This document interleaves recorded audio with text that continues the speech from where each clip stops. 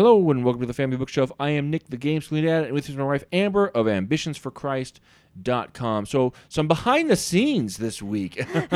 This will actually be the third time we have recorded this episode. Don't ask. It's been a long week. Between technical difficulties and us. Oh my goodness, it's been a long week.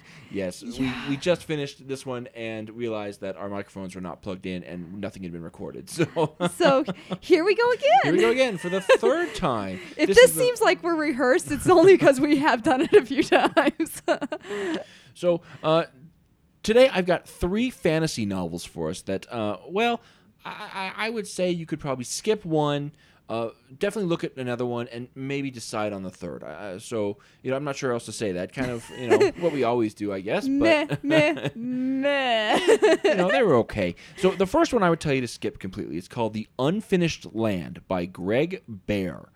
This one was really hard to read, mostly because of the language. So, like, when Tolkien wrote The Lord of the Rings and he created Elvish, he created a real language that people could sit down and study and learn and speak to each other. In fact, I think there are people who know Elvish, who study Elvish. Oh, yeah. Including your cousin. There's actually classes I've seen where you can go and learn the entire language that he created. And Tolkien was a linguistic professor. He knew what he was doing. So then you have books like this, and I've seen this in a few others. I think I said this about another book that we've done on this show a while back called The Giant on Half-Bald Hill or something like that, where instead of being a thought-out language or something that's been done well, it's done like the Smurfs, where he just put the word Smurf into a jar, shook it up, and then threw it on the page and see what came out of it. So you have like nouns, you have proper nouns, you have adjectives, you have adverbs, you have verbs.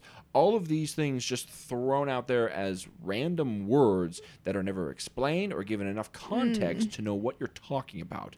Yeah. One that really got me was the word road. So at this point in time, this is set like in the Middle Ages of Great Britain, a little bit at the end of the Roman ages during the exploration period, kind of Columbus, things like that. Roads are pretty common. Rome had built roads. All roads lead to Rome. They were everywhere at this point in time. And instead of using the word road, he uses the word trod.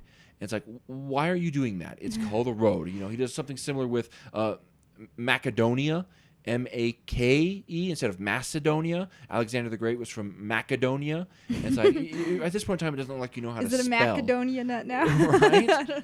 And so it was very frustrating and very pulled you out of the story. Didn't let you get absorbed. Didn't let you lose that sense of who you are. And that was kind of the frosting on the cake that is this horrible book, or the horrible cake that is this book. Right. Well, in words, it's okay. Like, there are different books I've read where, like, they do create these new words in these stories. And that's a good thing, or it does draw you in a little bit, even if it's not as fully immersive as, like, what Tolkien did. There can be done well at times. Oh, sure. But it's clearly not done well here because you remember the words more than you probably remember the story, just because it's so distracting. Because, I've read those books too. What really bothers me is that it's never explained in any fashion. Right. You just drop this word as a proper noun and then move on like we're all supposed to know what that is. Right. And I don't know what this is. And it's supposed to be some big scary monster. It's supposed to be something that, that these people are worshiping. It's supposed to be something that these people are using as a tool. I don't know what this is that you've just dropped here and then let me deal with. It's become the elephant in the room. They're talking about this, and I have no idea what they're talking about. Yeah.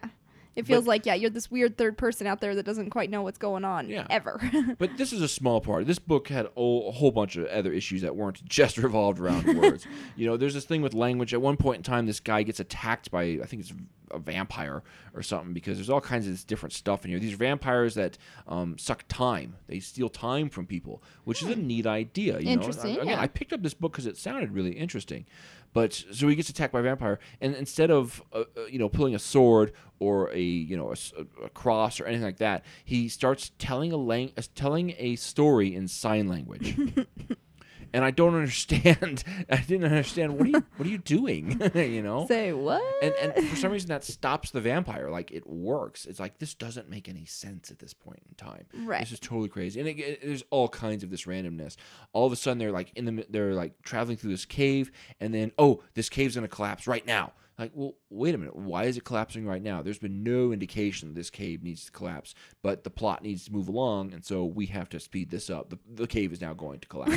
And it's like, it's so bad. So I would definitely recommend you just go ahead and skip The Unfinished Land by Greg Bear. I didn't even finish it. I think I got maybe halfway through it. It was pretty bad. The next one is actually a very popular series in the library. There are a lot of people who come in. Well, okay, there's a lot of men who come in and read it, and young boys maybe who come in and read. Teenagers, I shouldn't say young boys. That might give you the wrong idea.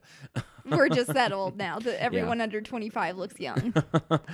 So very popular series. It flies off my shelf.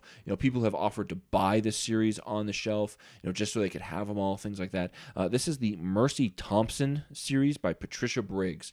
I was excited for this. It had been checked out quite a bit. It's about werewolves, vampires, things like that. So it was like, okay, I can get into a good werewolf story. That sounds fun.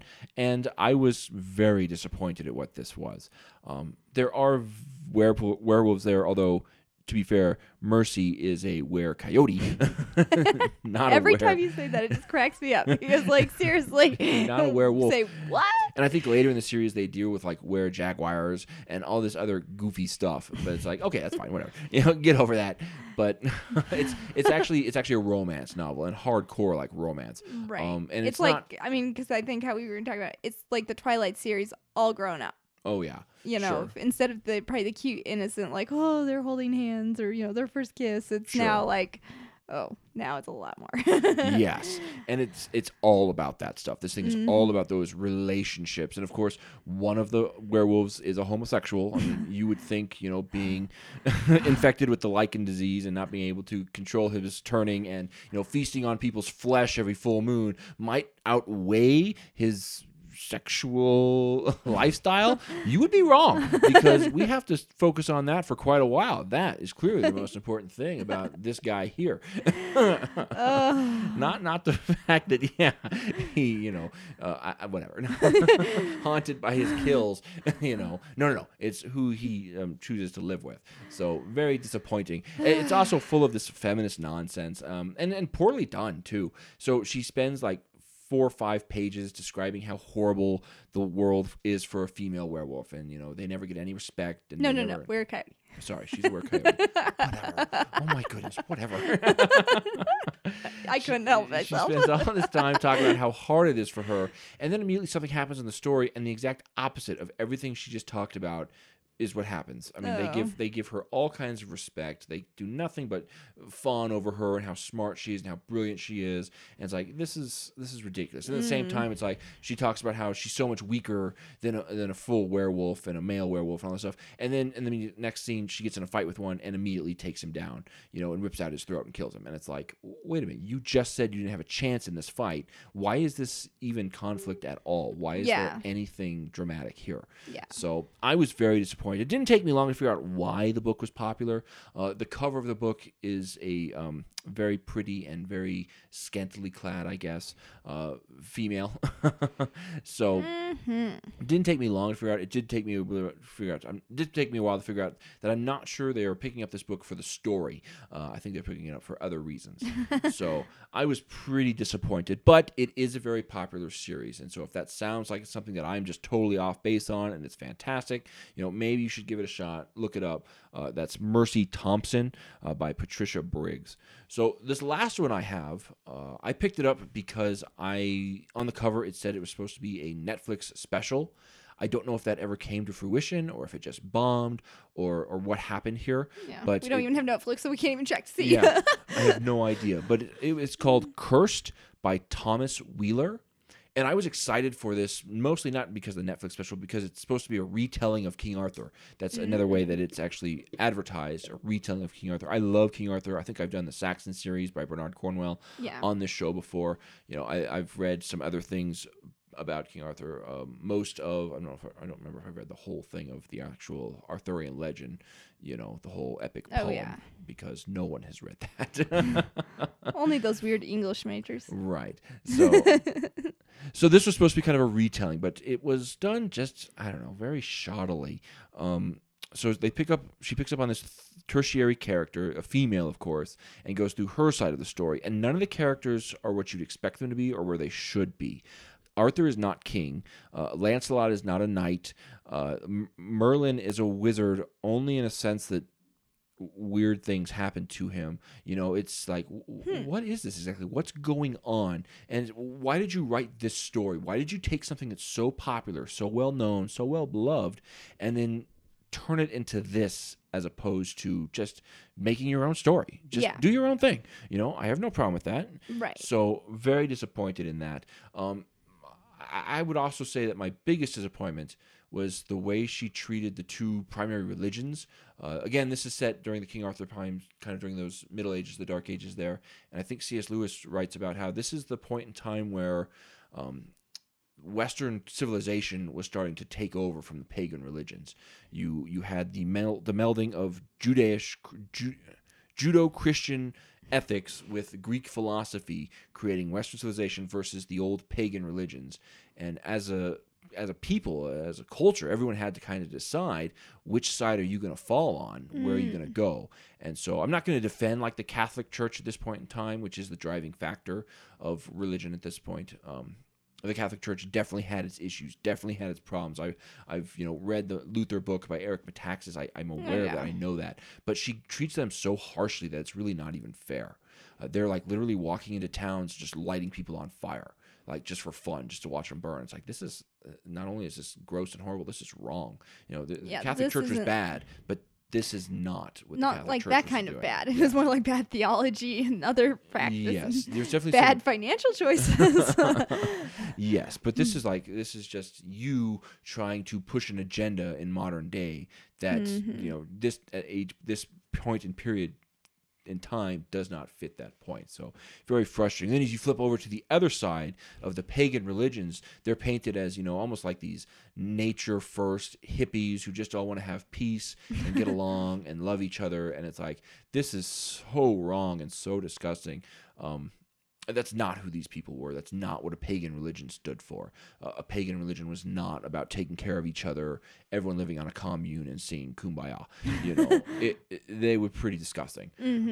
I like to describe it as, if you've ever read or looked at the book of Leviticus and all the laws that everyone just kind of looks at and says, well, obviously, don't have sex with your family, don't, have sex with animals, don't wantonly murder each other, don't rape people, don't sacrifice your children to, all these things. That's what these people were doing. There's a reason he had to say don't do it. It's because they were doing it. And not like just a little bit like everyone all over was doing this stuff.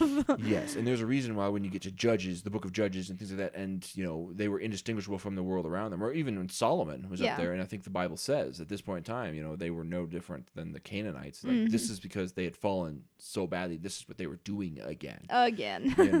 So it's like these people were not just delightful human beings that everyone want to spend their time with. These are horrible people that are really confused on what they should be doing and how they should be living, and to the point where it was an affront to God himself. That's why he had to wipe out Sodom. It's why he had to flood the earth. It's why there's reasons that this was happening. And it was justified, rightfully so. Well, and unfortunately, because once again we romanticize evil. Yes, very much so. It's tough because it's so easy. It seems like it's so much easier for us to be like, oh, it's just them being not, I don't know, just you let it go, let it slide, let them do their thing. And well, really, at the end of the day, it's like, no, it's evil, and you have to say it is evil. These pagan religions in today's world have actually taken on a lot of the Judeo-Christian worldview and the Judeo-Christian morals and ethics. You need to follow our morals and ethics without any of the undergirding of those morals and ethics. There's no reason as to why someone who is an atheist should be moral. No reason at all. But for some reason, they still think they should be. They still think they should be. There's absolutely no reason for someone who worships the earth to give one whit about their fellow man. Right. And yet for some reason they think they should. So anyway, off that soapbox. That being said, this book did have some really cool moments. The one that I still remember, it stands out for me. This girl and Merlin go to meet these lepers, and the king of the lepers shows up, and he's this huge monster who's his skin is peeling off, and they have to fight him. It's like, it's really cool, kind of scary, horrific moment. It's like, that was a really cool piece of writing and a very cool moment in this story. So there's a lot of cool stuff there. It just wasn't what I expected for a Arthur story. And when you pitch stuff that's so nonsensical as that, I can't just let it slide completely. So yeah, but still, I thought it was worth a look, and I would definitely recommend it for someone who's wants a quick read, easy, something like that. So. Anyway, I have talked about Cursed by Thomas Wheeler, the Mercy Thompson series by Patricia Briggs, and The Unfinished Land by Greg Bear. I am Nick, the Game Spoon Dad, with my wife Amber of ambitionsforchrist.com. This has been the Family Bookshelf. Please like, subscribe, find us on Facebook, subscribe, drop us a line, tell me if I'm wrong about everything. Let me know. Hopefully this third recording gets to you. All right. Thank you. Have a good night.